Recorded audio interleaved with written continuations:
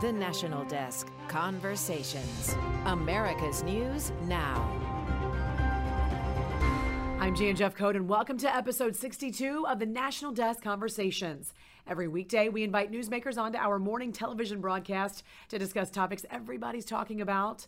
On today's podcast, we revisit our conversation with former National Security Advisor John Bolton. The Justice Department charged an Iranian national after he tried to arrange the assassination of two former administration officials. Former National Security Advisor John Bolton and Secretary of State Mike Pompeo both were notified they were a target of the murder plot in retaliation for killing senior Iranian official Qasem Soleimani back in January of 2020. Joining me now, Ambassador John Bolton. Ambassador, welcome back to the National Desk. Good to see you.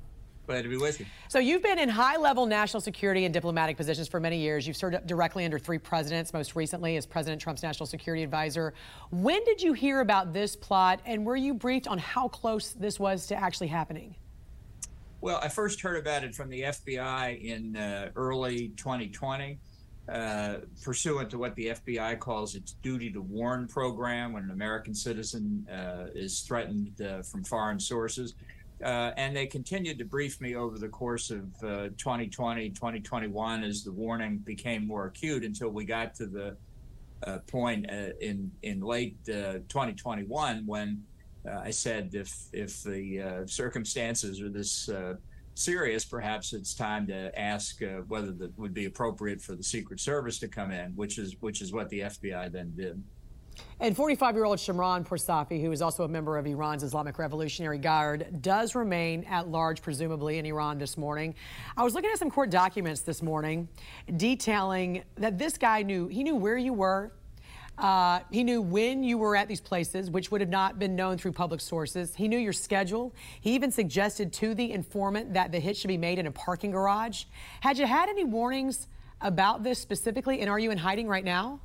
No, I'm not in hiding. I'm in my office in the same building that the parking lot is in. This is, I think, a circumstance that is one of the important aspects of unsealing the documents that the court and the Justice Department did yesterday, so that people can see in considerable detail the extent to which the government in Tehran was prepared to go to carry out this assassination attempt. This is not really about me because there are many people who have been subject to this kind of threat. Not just people who have served in senior government positions, but typical American citizens who express points of view that the government of Iran doesn't like. So it tells you a lot about the nature of the government in Tehran, and I think should inform our understanding of the administration's efforts to go back into the 2015 Iran nuclear deal. There is zero chance, in my view, that the government will meet any obligations it undertakes. Given that it's trying to kill Americans on American soil, it's time to halt these negotiations and face up to reality. So how should the U.S. respond to this threat? What would you like to see? Well, I think it's very important not just that we respond to actual attacks by Iran, but that we make it clear that we're prepared to continue to take steps to prevent them from happening. I would not lessen any sanctions on Iran, whatever related to the nuclear program or to their prior acts of terrorism. And I'd stiffen the enforcement of what we already have. Remember, this is nothing new for this government. Virtually the first thing the Islamic Revolution did in 1979 when it overthrew the Shah of Iran was seize the American embassy in Tehran and hold our diplomats hostage. They followed that up with an attack through a Lebanese group on the Marine barracks in Lebanon in 1983. They have killed Americans in Iraq, civilian and military, through attacks by Shia militia groups and rocket and drone attacks.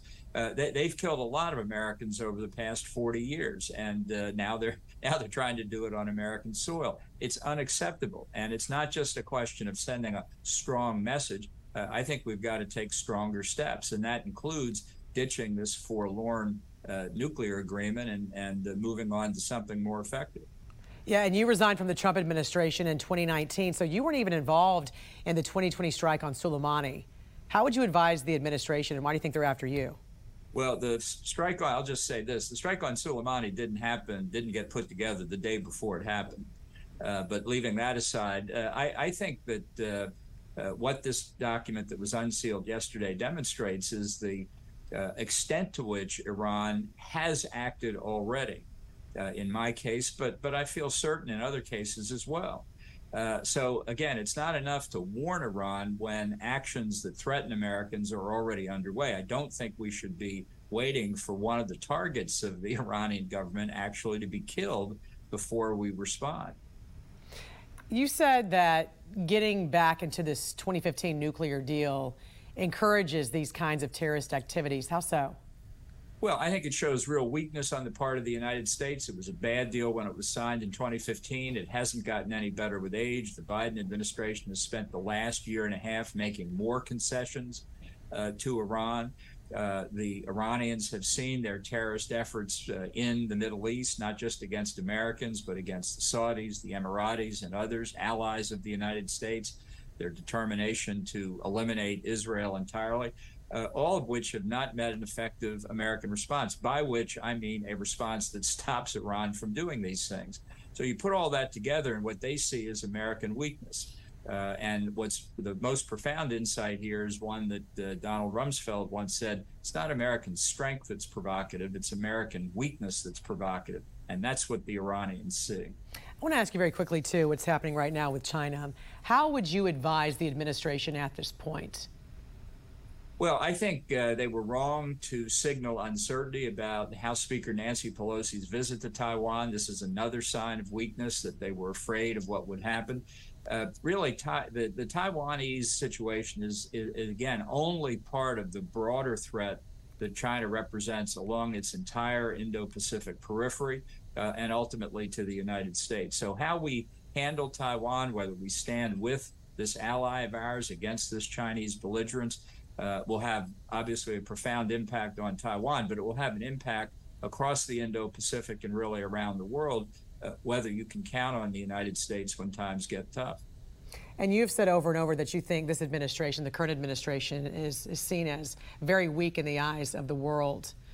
At this point, what do you think Biden should do? What should he do in regards to Russia? What should he do in regards to Iran?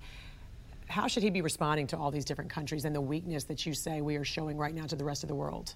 Well, I think whether it's China, Russia, Iran, North Korea, you've got to make it clear to them that we do not accept their conduct. There's nothing here to negotiate. But we've made a lot of mistakes already. In the case of Ukraine, we obviously failed to deter the Russian invasion. We failed to deter China from acting with hostility toward Taiwan. We failed to deter actions that the government of Iran has taken. So, look, it requires support from the American people for a more robust, a harder line foreign policy. But I think our ultimate safety and security depends on that. This should be part of the political debate. People say it's only the economy that matters, or it's this abortion issue, or whatever. Really, it's time for candidates for the House and the Senate to debate more national security, because that really is, without a strong American posture in the world, our way of life here at home is threatened. All right, Ambassador John Bolton, we appreciate you joining us this morning here on the National Desk. Thank you very much. Thank you.